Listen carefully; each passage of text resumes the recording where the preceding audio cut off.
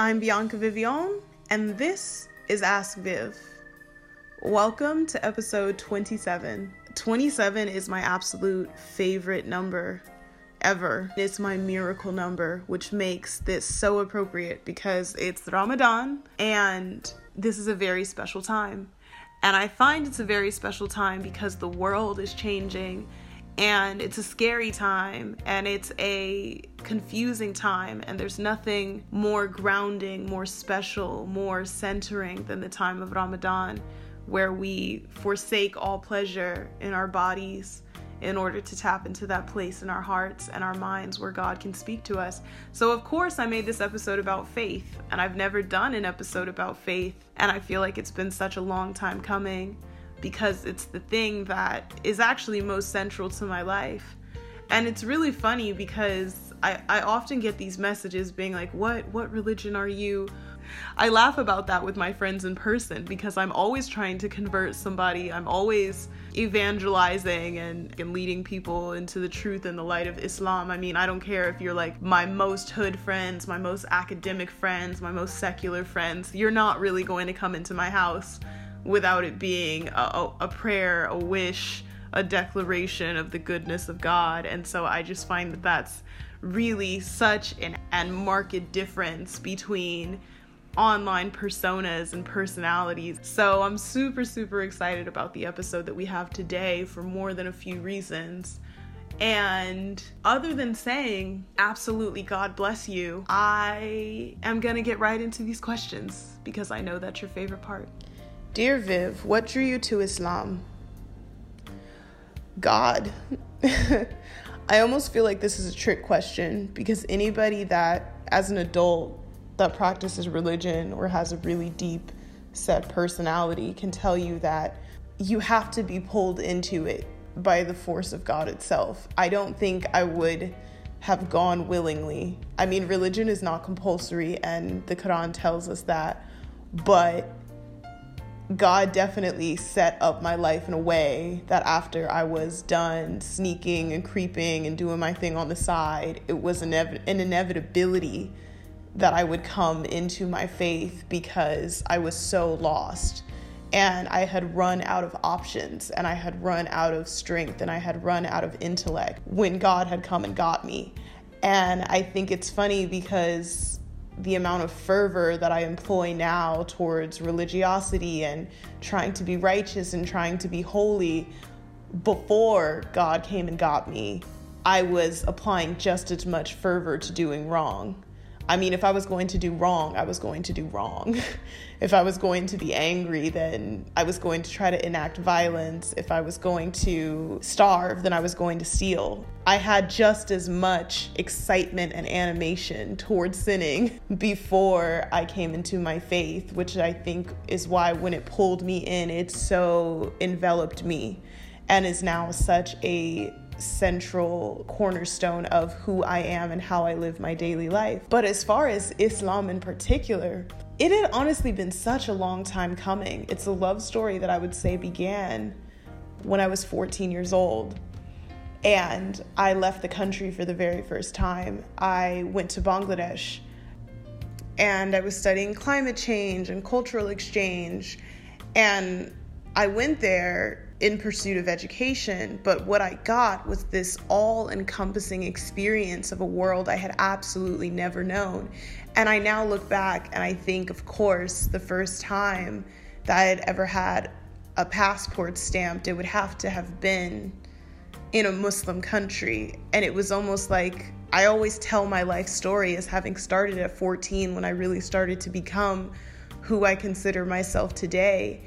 And so much of it begins with that trip, my first global experience that sparked a love of travel in me and a love of other people that I had never imagined just how influential that trip would have been on me. And it was crazy because when I was there, I would wake up to call to prayer. I would hear it right outside of my window, but at the time I had no clue what it was. And if you've ever been in a majority Muslim country and you hear the call to prayer that early in the morning, it sounds like something that comes out of the earth. It's not like hearing a clock from a church tower. It's like this sort of booming voice that seems to come from everywhere and nowhere. And I remember waking up to it when the entire household would be sleeping and just wondering, what is that noise? And it terrified me at first, but it became something that I would hear every day. And it was something of intrigue. It would be something that later on in life I would come to miss a lot. My experience living with that family, a Muslim family, I mean, mind you, I was living here in December into January, and it was wild because it was my first time ever away from home at Christmas, but I had become so resentful of Christmas because it was this very commercial, capitalistic thing. And as a child, I would have these grandiose Christmases, my sisters and I, with so many toys and so many things and this sort of just impenetrable childlike joy. But as my family fell into worse and worse financial straits, it would come to be that Christmas was just this sign of desolation and not having enough, and I didn't really feel any real spirituality towards Christmas. I would wake up on Christmas so resentful. So this was my first Christmas away from home, and the funny thing about being in a majority Muslim country in a place where nobody celebrates Christmas is everything was open. And this is one of the most dense countries in the world. So the streets were filled with people. Absolutely nothing was closed. I remember we went to get California fried chicken, which was like this sort of South Asian knockoff of KFC, except for the portions were way better and the food was also way better. We went to get California fried chicken, and then my host family took me to get a sari, and I got my nose pierced. And I just went through this whole like South Asian cultural immersion thing. And when I got home, they gave me a jewelry box that was filled with Bengali wedding jewelry. And it was so kind. And I remember feeling the spirit of Christmas, this sort of community, this stretching out. They had outstretched themselves to me, and they had bridged themselves to make me feel at home and make me feel like my faith, despite the fact that I didn't have much of any, was respected and honored, even though these people had never celebrated Christmas in their lives. And I thought I had never experienced that kind of kindness from strangers. I had never known that kind of just love of principle and righteousness towards your fellow man and respect for faith, because even growing up in America, Muslims were so othered, and I grew up in the center of 9/11 and seeing the way that it was an us versus them thing, not just for Christians, but for Jewish people as well. And so to see that was not reciprocated on the other side of the world, that they saw me, this young Black American girl who was Christian, and they extended themselves to me, I wanted so much to emulate that. And I still have the diary that I kept during that entire trip. And I remember talking about how it was the best Christmas ever and how I didn't understand how these people were, but I so wanted to carry it with me always. And that was really the beginning of my experiences with Islam. But it would come to maturation when I got to college, when I turned 18, because I would start to study the Quran in school as a secular literary text. And it was so much like when I met Morrison, it was so much like when I met Baldwin. It was a love affair from the very first page. I mean, it drew me in. And it's funny because now I'm reading all these early texts about the earliest followers of Islam and about how they came into Islam, and it was so much of my experience where you hear it and it sounds like poetry, but it's something that's so much deeper and more primordial, and it moves you from this place on the inside that I had never known, and it awoke something in me that I had never felt before. And I was being pulled in through this text, and I was listening to it and studying it in a secular fashion, but it was moving me and answering questions that I had about history and myself. And I was loving it. I was really, really loving it, but it's so hard to enter into faith without a sort of guidance. And that's when God sent me someone who would become one of my best friends, Hiba Khan, this young Pakistani queer Muslim girl that I met my sophomore year of college, just sitting on the stoop of a brownstone in Harlem. And she invited me into her dorm apartment space for tea.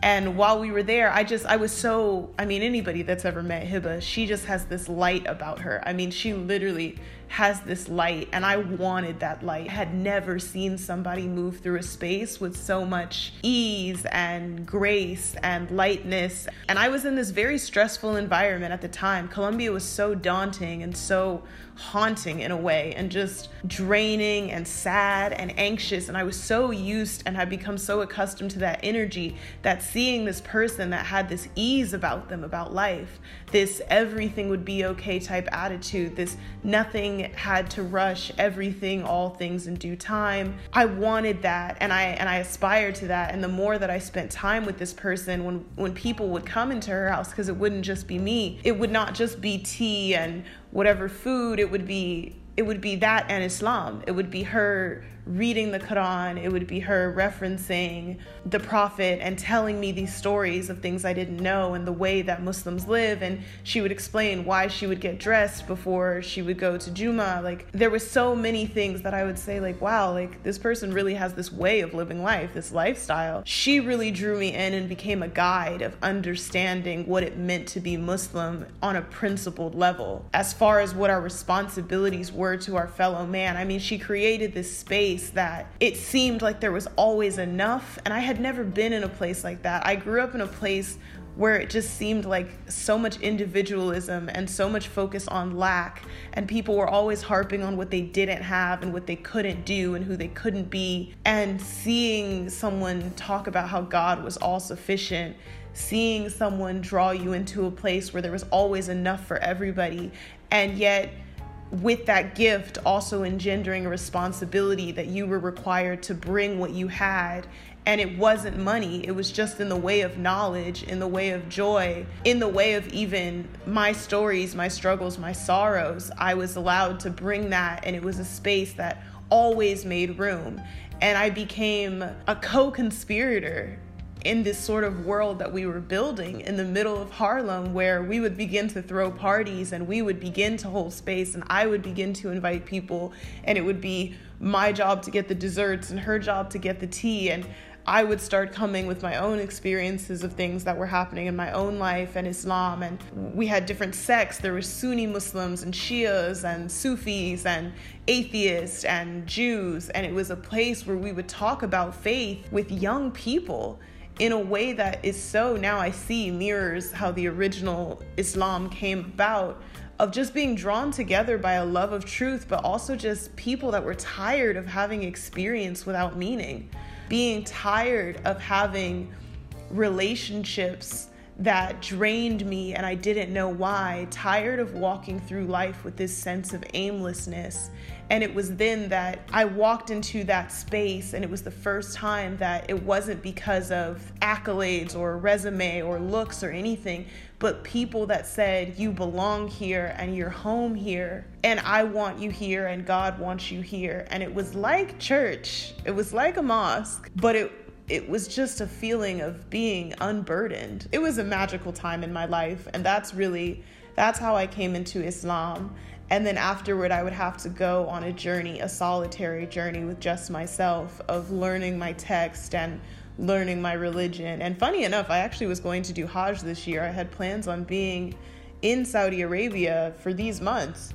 But obviously Allah had different plans. Yeah, it drew me in, and it became literally everything to me. It became the measure of self. It became how I saw my visions for my life. It became what I wanted my family to look like, the household that I was going to build in the future. It became the measure of everything to me. It became the measure of what a good friend was. It became my measure for loyalty and honesty and worth. It became my sense of self-vigilance, my discipline. It changed my eating, my sleeping, my meditation habits. It changed the way I interacted with the internet. It changed my language. It changed my relationship completely with my family. And every time that I talk about healing and honesty and getting over trauma and everything, it's always, everything I've ever told you all on this show has been through the lens of Islam. And so whatever draws you in here is the same power, that same force that drew me in. So it's a love affair unlike any other, and it's been the gift of my entire life. Dear Viv, do you identify with any particular religion? When I read your New York Times piece about the left needing organized religion, I assumed you were a Christian, but I also realized that you've spoken about celebrating the Ramadan. I'm Muslim, but I made a very pointed decision to write that essay, The Left Needs Organized Religion, not from this point of an identitarian, as this is my experience, but as an intellectual of this is what is best for America as it is progressing. And I wrote it because, one, I don't think that I would ever use the New York Times as a platform to talk about Islam, for obvious reasons of their readership, but also because you're addressing the epicenter, the intellectual epicenter of the Western world. You're talking about literally tens of millions of readers, many of whom, if they're not agnostic or atheist outright, are practicing Judaism and Christianity. And so if you want to make an argument that is effective, meaning that it reaches people's hearts and therefore penetrates their minds, then you need to do it in speaking a language that's familiar to those people. And I find that one of the biggest disservices that media and history and just general inability to read, our lack of literacy over the last 100 years has done, is that it's created this East versus West, Islam versus Christianity versus Judaism dynamic that is so ahistorical. Because really, Islam, if you read the Quran, it encompasses the gospel, it encompasses the Talmud, the Torah, and you can't actually effectively read the Quran having not read the gospel and the Talmud. You just can't, because there is so many references to Jesus, Mary, every single prophet, Moses, Abraham. It's completely intrinsic. It's the best of Christianity and the best of Judaism encompassed in our book. And so for me to speak the language of talking about the gospel or talking about Christianity is not a separate issue from Islam. It's intrinsic to Islam. That being said, as a writer, when you want to be an effective writer and address your audience, you have to speak the language that they know. And this is not just as an American, but as a Black person. When I address Black people and I talk about our progression as a race, and I'm talking about our history as Black Americans and ties to slavery, I'm always going to be talking in a language that's addressing our own evangelical rhetorical traditions, because our struggle is a struggle of the Black church. The majority of Black Americans are not only Christian, but they are Protestant. And a lot of them are Baptist, and a lot of them are Pentecostal. And so that's a language that I grew up learning, not just in a spiritual context in Sunday school, but really in an academic context. So many of the classes that I took in school were about Black evangelical traditions, and it was about protest language in the language of spirituality. So that is the thread that I always choose to write in, because that's the one that's going to directly address and be heard by the people that I'm speaking to, and it's always going to be in a language that they receive in their hearts. And for me, that's my duty as a Muslim, and that is my responsibility as a thinker, and that's my responsibility with a platform. When you're talking to America, you have to be, if you're talking about religion, you have to be addressing it using Christianity and Christian dogma and Christian principle, because you can only judge responsibility based on principle. If I say that America has failed in her religious responsibilities, then it has to be based on Christian principle, because America calls itself a Christian nation. If I say that Israel has failed in their responsibilities as a religious nation, then I have to be talking about Judaism, because Israel calls themselves a Jewish nation. If I'm talking about the failure of Iran or of the Ayatollah to uphold Muslim principles, it's because these people call themselves an Islamic state.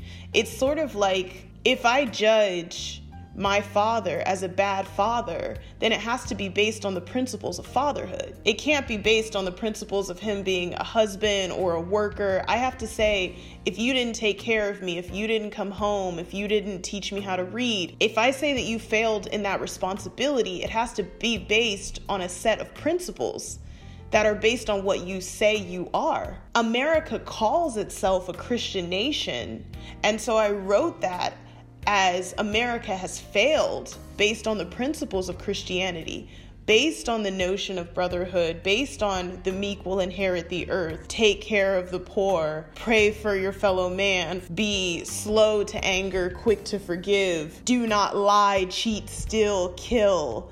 These sorts of principles that are foundational to Christianity and Judeo-Christianity that America is constantly using to enact violence on the rest of the world, is constantly using to justify its position as this city upon a hill type nation, then of course, if I'm addressing the failures of that principle, it has to be based on what America says it is. That is a different conversation than what America really is, which, as we can see, is really a nation that worships at the feet of capital. People who are effectively godless, who worship at the shrine of their own opinions and believe that if there's any God-given right, it's the God-given right to amass as much capital as possible without any responsibility towards your fellow man, any sense of righteousness, any sense of communalism. Really, fuck the poor, the hungry, the tired.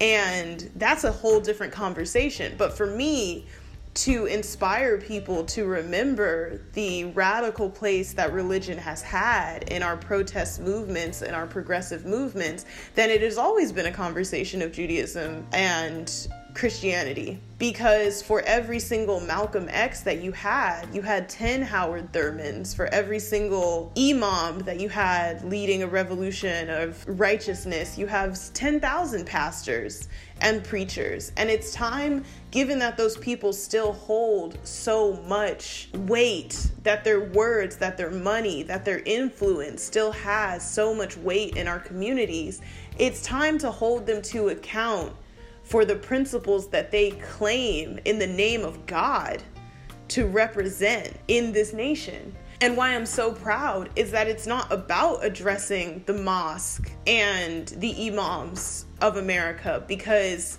Muslims feed more people in this country. I mean, hundreds of millions of dollars are donated directly to the poor, because we don't pay tithes to church, are donated directly to institutions and organizations that help the poor, that help the hungry, the battered, the downtrodden. We feed the hungry. We work in principle. We work in tandem. You don't hear about top 10 richest imams in America, 70 richest rabbis. You're hearing about Christian pastors and preachers who are amassing capital in the name of God, health, wealth, and prosperity preaching, where we have never seen a time of more wealth and equality, that we've never seen a time of more strife and struggle and depression of the will of the masses. And it is completely and utterly insulting to the gospel of the prophet Jesus, peace be unto him. To do that in the name of God is something that has to be directly addressed, and it was time to talk to America and address it as a Christian nation that it still purports itself to be, using the language of Christianity and Christian dogma, and of course using my own experiences with the Christian church at its worst and at its best, because that was a world that I grew up in. Dear Viv, how do I trust that what I'm giving up and all the emotions that arise from letting go is truly worth it and ultimately serving me? I'm realizing I have a hard time letting go, and as someone with attachment issues that I'm now working on, how can I trust that I'm not being left behind? When do you know if you're actually being set apart or positioned for something greater? I will start with one of my favorite short poems by Lucille Clifton called The Lesson of the Falling Leaves. The lesson of the falling leaves.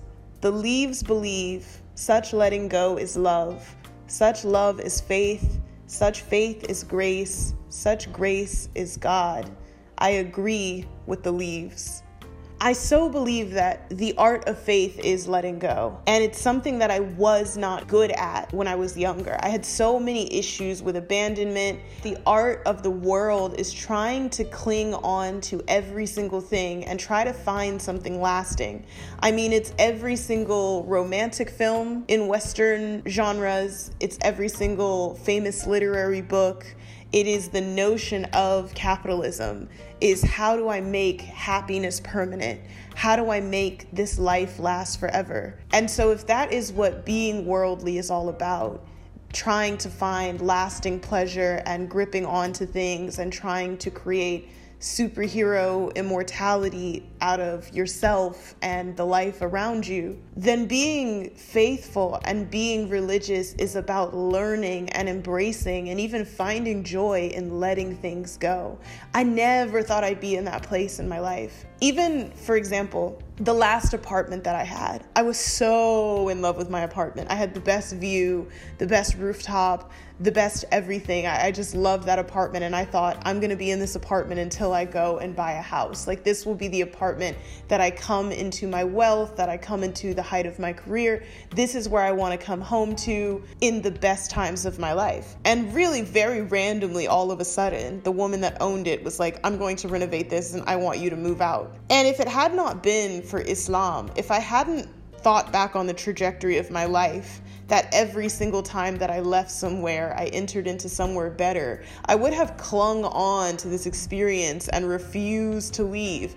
And so funny, what ended up happening is I got the opportunity to buy an apartment in the same exact building that had more space at a cheaper rate. And that is so much of faith. You begin to see that these experiences that you have in life, even the most mournful and grieving experiences of pain and loss and suffering, you begin to see that they're not random. That so much of the naturalness and the ability to let go is tethered to the ability to grow up and to grow into a destiny. It was after I turned 18. It was after I had seen some of the hardest years of my young life, of all of this stress and strife. It was after I had buried friends and really gone through a hard-ass time that I've begun to understand that it wasn't just me letting go so I could get something. It's not always like the apartment example. It was me letting go so I could become someone. I left good relationships. I mean, I had some good-ass boyfriends that were loving and compassionate and cared for me and listened to me and were really down for me. And it was as much confusing to me as it was confusing to them why I walked away from those relationships. But there was something pulling me. Sometimes there's something pulling you, that little voice inside, that still voice that says, let this go. And sometimes it's not, so that you can receive something more. And I think that's where Islam so differs from Christianity and a salvation that says, do this and God will give you double for your trouble, or if you suffer for a while, then you'll get this and this and this and that. We believe in Islam that with loss, you garner not just a replacement for your things, but you garner humility and piety and peace of mind with the reality of loss that is intrinsic to being human. It is the one thing that every single person on earth is guaranteed is loss, even if the only loss you ever face is through the loss of your own life. And it's because we believe that there's a hereafter, that there's a heaven, that there's a second lifetime, that we strive in this life without harping on loss in a way that is crippling to so many people who are faithless. And you ask, how do you know? How do you know that it's worth it? That is what faith is. Faith is a hope that it will be worth it. It's a hope that it will get better. And it's not a complacent hope. It's a revolutionary hope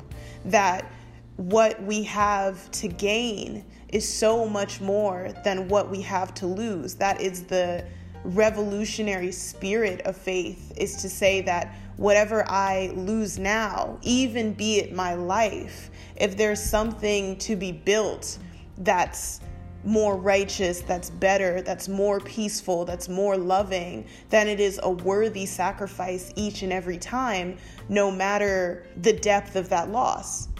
I think that it's harping on the loss itself that you began to really gamble your sanity. Because if you really start thinking, I cannot believe I lost this thing, then you're going to get stuck in a state of perpetual grief, and you never get to that place where you see who you can be on the other side of pain. Everything I swore I could not live without, not only did I live without it, but I found out who I was, and she was better and stronger and more sound-minded and happier, and actually happier than the person that swore they could not live without so many things. And I find now that I am so thankful, and I consider the biggest blessing in my life is that when I was a child and I moved around so much, I had this notion of loss because I said, I don't know where home is. And now wherever I am feels like home. So much so that even my friends, when they say I'm coming home, they always mean to my house, wherever it is. And it's not because it's a physical place, but it's because when you build that thing inside of you, when you find what is truly indispensable, which is a soul and a principle and an oomph, a substance that is completely indestructible, that is stronger, and when that substance is revealed, then you're always home and you can always let things go. You can make peace. I never thought I'd be able to make peace with the death of loved ones. I never knew that there was life after death. I never knew that I could bury a friend or bury a grandparent and make peace with who they were and where they were. I never knew that I could let go of certain lovers and think that the world had ended. I never thought that I could be single for this long or in a state of solitude for this long and not literally go crazy. I never thought I could see my bank account on $3.50 and not move to steal or kill or, take myself to the edge of action because I never thought I would be this okay with letting shit go. And it's faith that did that. It's faith that built that in me. You become more and more okay with it because you began to like the person that's okay with letting go.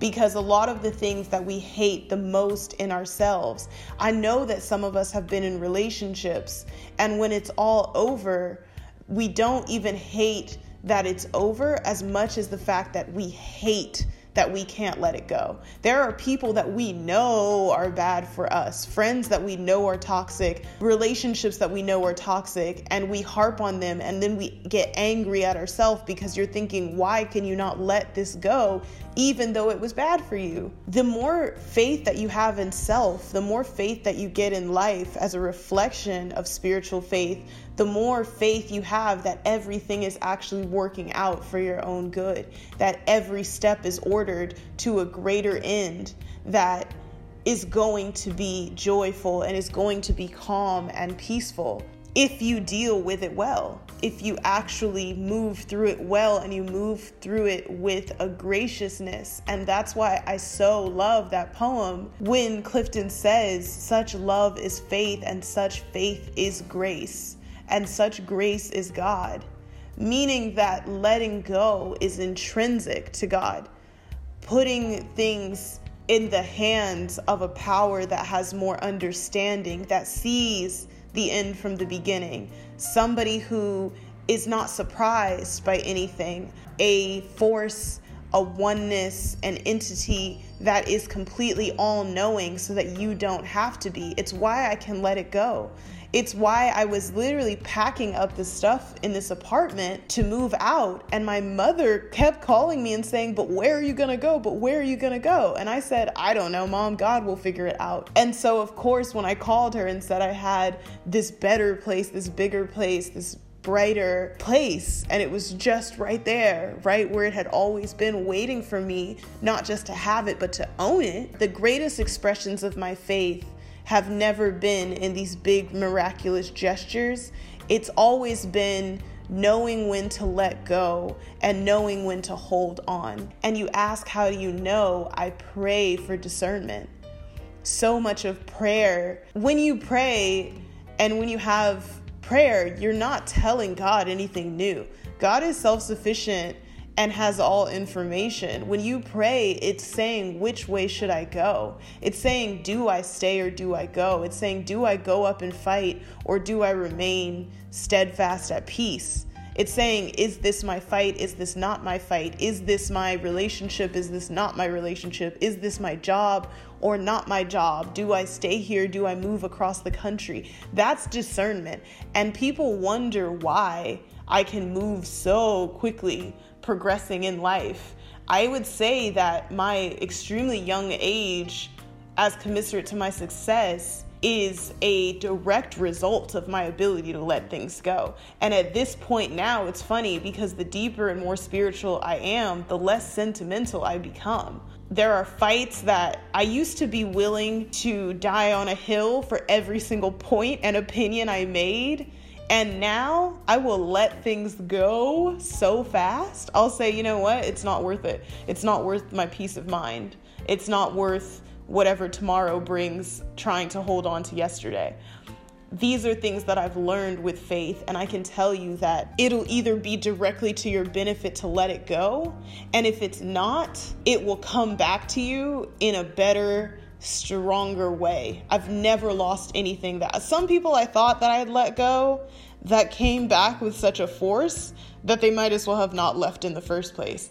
And that's a blessing too, because even when we let things go that are truly ours, when they come back to us, they have a way, God has a way, life has a way of redeeming time in a way that makes us feel like we never lost much at all. Dear Viv, when your intuition has been clouded, how do you start to rebuild and trust your mind again? I pray. I find that what's funny is that I am so often, when people celebrate me or compliment me, it is based on intellect and a sort of surety of self. But in my day-to-day practice, what that looks like is so much confusion, so much double-mindedness, so much internal duplicity that I have to pray. And I love Islam for praying 5 times a day, because it's not just pray when you get up or pray when you go to sleep. It's literally, I can fuck up so badly by 10 a.m. and by 10 p.m. have reached complete clarity and gotten over whatever it was that had absolutely messed up my day at 10 a.m. Because when you pray 5 times a day, you're constantly resetting, you're constantly tapping into your intention, you're constantly asking for direction, you're constantly renewing your sense of intuition, so there isn't that sense of cloudedness, because you have such a pointed intention of saying, which way should I go? What should I do? How should I be? What should I say?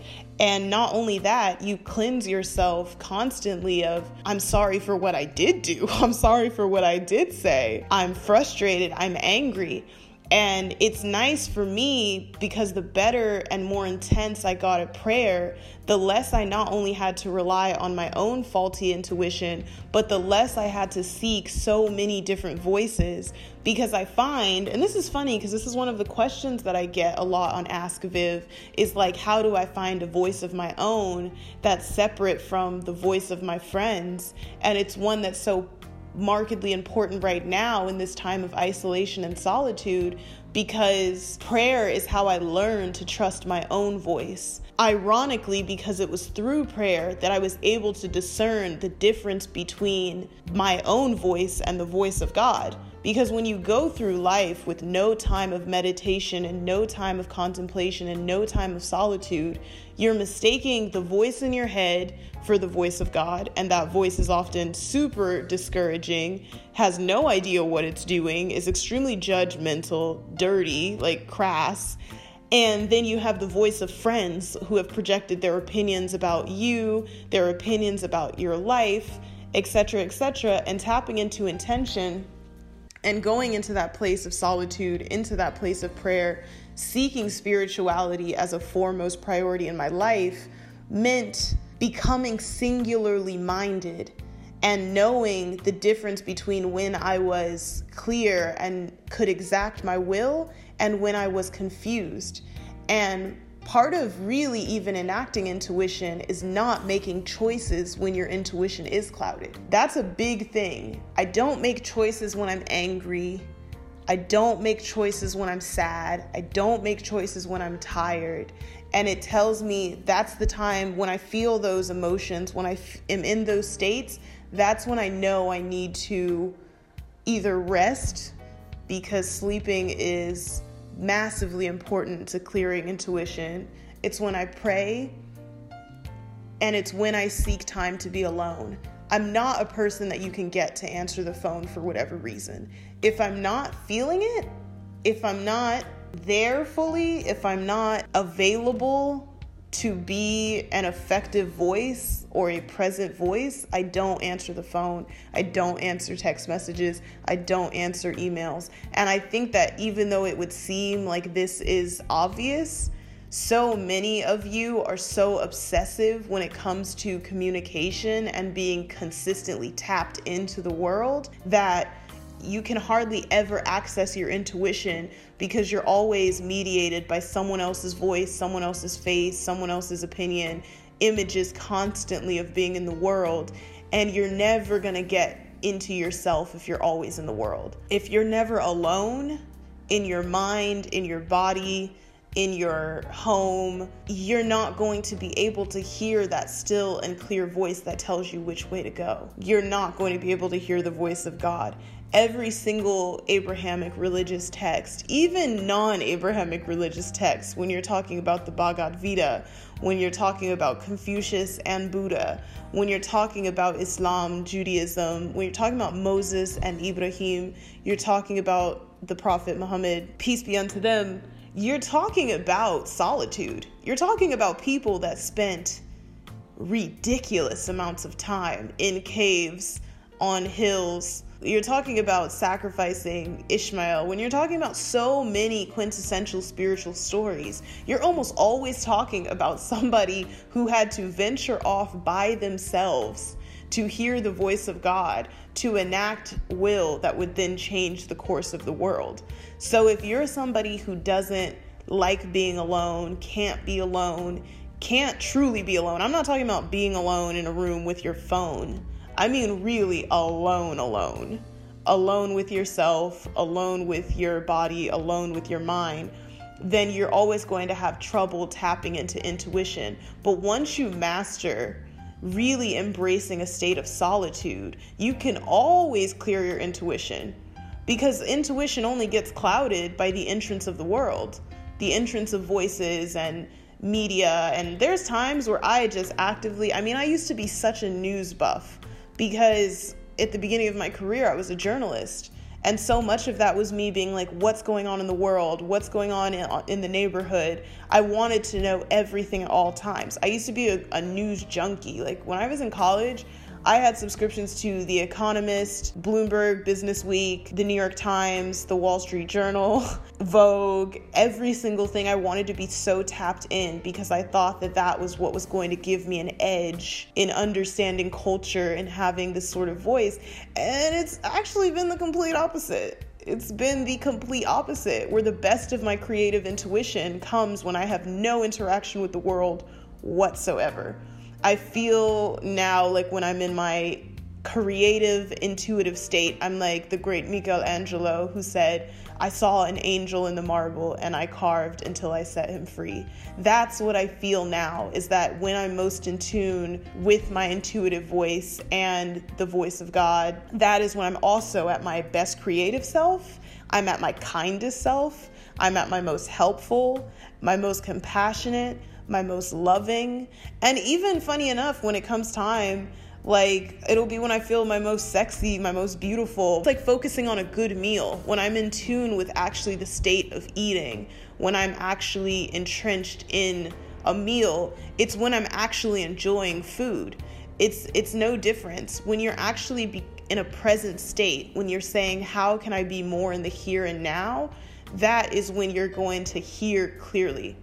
Funny enough, and I have to say this explicitly, when you really into it, be prepared to start crying, because sometimes when you actually tap into your intuition, you realize that you're very sad. And I think that's why a lot of people avoid states of solitude and avoid tapping into that place inside of themselves, because sometimes you tap into it, sometimes you hear your inner voice and it's broken. Sometimes it's a still small voice and it's not saying namaste, be at peace, ashe. Sometimes you hear that voice and it's saying, we have a lot of work to do. And probably the times when I'm most frustrated, crying, or really angry is when that voice tells me, Bianca, you're dead wrong. Or when the voice tells me, you're very, very lost, or when the voice tells me that was a terrible decision, you now have to go and reconcile. But I'd rather be in tune with that truth so that I can move on or let go or exact my will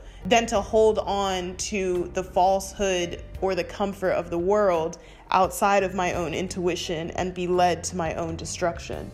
So be still, said the prophet Jesus. Be still, seek peace. Seek peace. Dear Viv, I feel like I've lost my beliefs and my faith. I grew up a Muslim, and now that I'm growing into my own person, I don't really know how to navigate my beliefs. It's like I'm slowly losing faith, and I really don't know what to do. Any suggestions? Now, this is gonna really sound crazy, but I want you to entertain the idea, as scary as it may be, that you never had any faith to begin with. And I think that, as radical as that sounds, and it's not insulting, but really it should inspire you, is that you are at the beginning of a journey of discovering your own individual faith. It's kind of like there's this book that I love called All About Love by Bell Hooks. And there is a really quintessential chapter at the beginning where she says, in order to understand love, we have to entertain the notion that love was not something that we learned in our households growing up. We may have learned affection, compassion, empathy, whatever, but we did not learn love, because love is something that lends towards the spiritual growth of a person. It's intentional, it has a definition, and we lived in this sort of amorphous, undefined space that our parents called love. You grew up in a Muslim household, meaning that you had Juma, that you had Eid, that you had Ramadan, that you had Zakat, that you had these traditions. But if you have faith, it means you have a one-to-one individual relationship with God. And your parents cannot give you that. If you don't know what to do, then start with the fundamentals, the gifts that they gave you in having given you the Quran. You can read the Quran and you can find out for yourself. You can find God really for the first time. And I feel like raising your children religiously is not to impart faith on them, because that's something that only God can give. One of my favorite imams says, faith is not a given, it's given. But what they do is they give you a principle of where to start looking. With me, I began looking in the Bible for faith. And when I didn't find it there, I began to search elsewhere and I began to find God in the Quran. But I knew to start with the Bible is because that was the fundamental text of how I grew up. But my parents couldn't give me belief any more than they can give me talent. It's like you can take your kid to 10,000 gymnastics classes the same way you can take your kid to church, but it's not going to make them Gabby Douglas any more than it's going to make them a Christian. This is a journey that you have to take on your own. And it is such a beautiful journey, but it is a hard journey. It's so funny because there are so many people who belong to the orthodoxy of religion and practice religion and shroud themselves in cloth and don't eat certain things and don't work on the Sabbath, and they follow all of these principal actions of religion but have no faith. And the irony is that every Abrahamic religion, it says in the hereafter, after you die, when you get to those pearly gates, you're going to be judged on belief and belief alone. And that's the irony, is that if you live your life with a whole system of religion and no faith, you might as well have just been stripping and smoking and doing your thing on the side, because the measure of our faith is belief. And that's a journey that every single person has to take on their own. And you're not going to find it in your household Christmas party or your Eid celebration or in the words and prayers of your mother. It's not going to be her faith that gets you through this lifetime. It's going to be your own, and you're going to have to know God for yourself. And I find what's so frustrating about the world now is that with liberalism, people are encouraged to forego the faith that they were raised with altogether, because God is so conflated with the policing of our parents. And when we think of God, we think judgmental. We think couldn't stay out past 10 o'clock. We think hates the way I dress, hates the way I look, hates my sexuality. We don't think compassionate, merciful, all good. I had to rediscover God for myself because I was raised in a church that told me that God was Jesus, and Jesus was essentially white and characterized, to me, in my mind, which I viewed as a weak figure. I was so relieved to come into a faith that told me that God was not a man, because I don't care if he was the best man, the best looking, the best talking, the best man I've ever heard of. I didn't want to worship a man at all. I wasn't down for that. And I had to go through that journey for myself, because even if you do continue in Islam, even if you do pursue the faith of Islam, because that's your foundational faith, it's not going to be the same Islam as your parents. And I think that's why it was such a beautiful thing, that time I talked about in college, coming together with all of these people of different faiths to talk about faith with young people, because I realized what we were doing was not just communing and creating fellowship and talking about God. What we were doing was discovering the relevance of Islam and the relevance of spirituality for ourselves, because every generation has to have a faith for itself that's going to be relevant to that generation, and it's completely idiosyncratic. I need a different Islam to deal with a plague and a depression and wealth inequality and police brutality than my forefathers needed a different Islam to deal with American chattel slavery, than my ancestors needed to deal with the civil rights movement. I'm going to need a different Islam to raise my children and understand what it means to be a wife than Khadijah was going to need to be a wife to the Prophet. These are the thing that's so nice about faith, is that it's so revolutionary and it changes and it's ever relevant. And by seeking it out for yourself and understanding your own text and creating a relationship with God for yourself, you begin to see the relevance and the beauty of addressing everyday issues. You begin to have courage in the face of seemingly new and insurmountable problems, because there is something that is ancient, there is something inherited, there is this thread that is eternal, but there's also something that is so timely, that is so much about the zeitgeist, so much on the edge of culture and the edge of understanding. And it's finding that balance as young people growing up. I just encourage you to not throw the baby out with the bathwater, so to speak, and say, I've lost my faith, as much as to say, I'm at the beginning of my journey with faith and I've never been here. Because really all that being raised in a certain belief system is just submission. And the Quran tells us, don't say you have faith, say that you've submitted, and faith shall be imparted unto you. And so much of the journey of actually getting faith is just saying, I'm open to being made over. I'm open to being made new. I'm open to being made whole. And then welcoming that ridiculously transformative and powerful experience to become the person that you are going to be. And I think that that is a wonderful thing, and it's not a sad thing. And there was a time that I just had to fundamentally ask myself, what do you believe? Is Jesus God? Things that I never thought that I would question.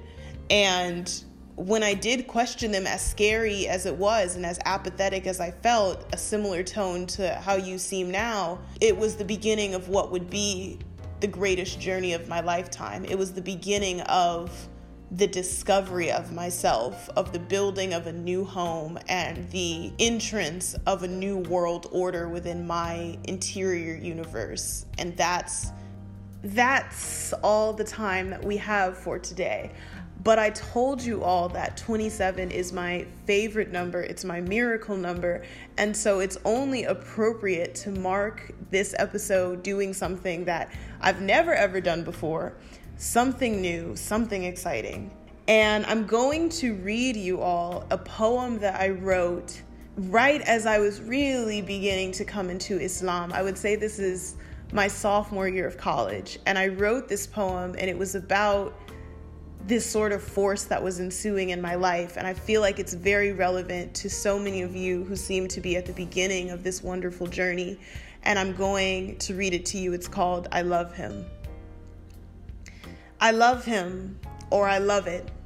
I can't name it, I can't touch it. I just know that when it gripped me, my heart told me to trust it. It's opaque but unconfusing. I'm unsure just what it is, that thing that when I leave myself always shows me I've been missed.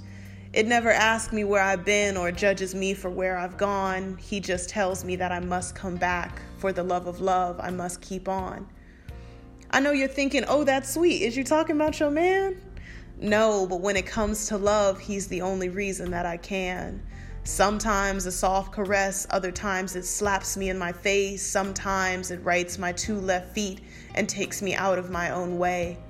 I can't even do him right in prose because I just don't have the words. I just know when I was fading fast, he yelled, "You must emerge." And when my heart was paralyzed, stuck in that hellish groove, it was that strange sweet something that told my body move. I'm not quite getting there, I could never be, I only pray you get the gist. The power of that something that reminds you you exist. And he doesn't have a body, I don't know if he has a name. I just know when I did most wrong, he called mine just the same. It didn't matter, I was stupid, he ain't care, I couldn't spell. He didn't mind, I once took refuge in the deepest nights of hell. He done rocked me out my lonely to remind me that I matter, and not for my girlish beauty or my hearty-bellied laughter, not the magic of my deepest joy, nor the mesmerizing of my stride, but the strength in me that screamed, girl, keep on, when I most wanted to die. I'm not talking about a pretty gospel, no, this is the thing that broke the chain. When my frame was hanging off the nail, it called out to me, sustain. I'm not talking about a nuptial, forget a diamond ring. I'm talking about a strange that knew this evil and still loved this ghetto thing. I'm talking about life, the thing of life deep inside my breast that would not let me go when I longest held my breath. I'm talking something that sees you clear, calls your name and all your dirty, that tells you you are good and special, but that ain't the reason that you're worthy. We are forged from shine we cannot see, a gold we cannot sell, the last white knuckle grip that grabs the bucket out the well. It made me want tomorrow. For the first time I am seeing myself in old, took the scrap metal of my yesteryears and fashioned out a soul. You can't see it coming when you most need it, and you didn't even know it knew ya. A mystery how it draws out your chest, a crystal hallelujah. And I won't yet call it God because I don't want to disappoint you, but the way it holds me up, it's nothing short of an anointing. Sometimes it's a scratchy scream and sometimes it's a song, but hell, it always sings the same. For the love of love, you must keep on. I'm Bianca Vivian, and if you ever need anything at all, you can always ask Viv. Yeah, there I go. There it is. This is something special. This is Power observation. Marvels and frights, a strange delight. Attributes, properties, disciplines, and novelties. Static patterns in the calendar design. Wilderness tours guided by and for the blind. Cool ruler standing still, sweating through the shade. He knew those lights only grew bright to fade.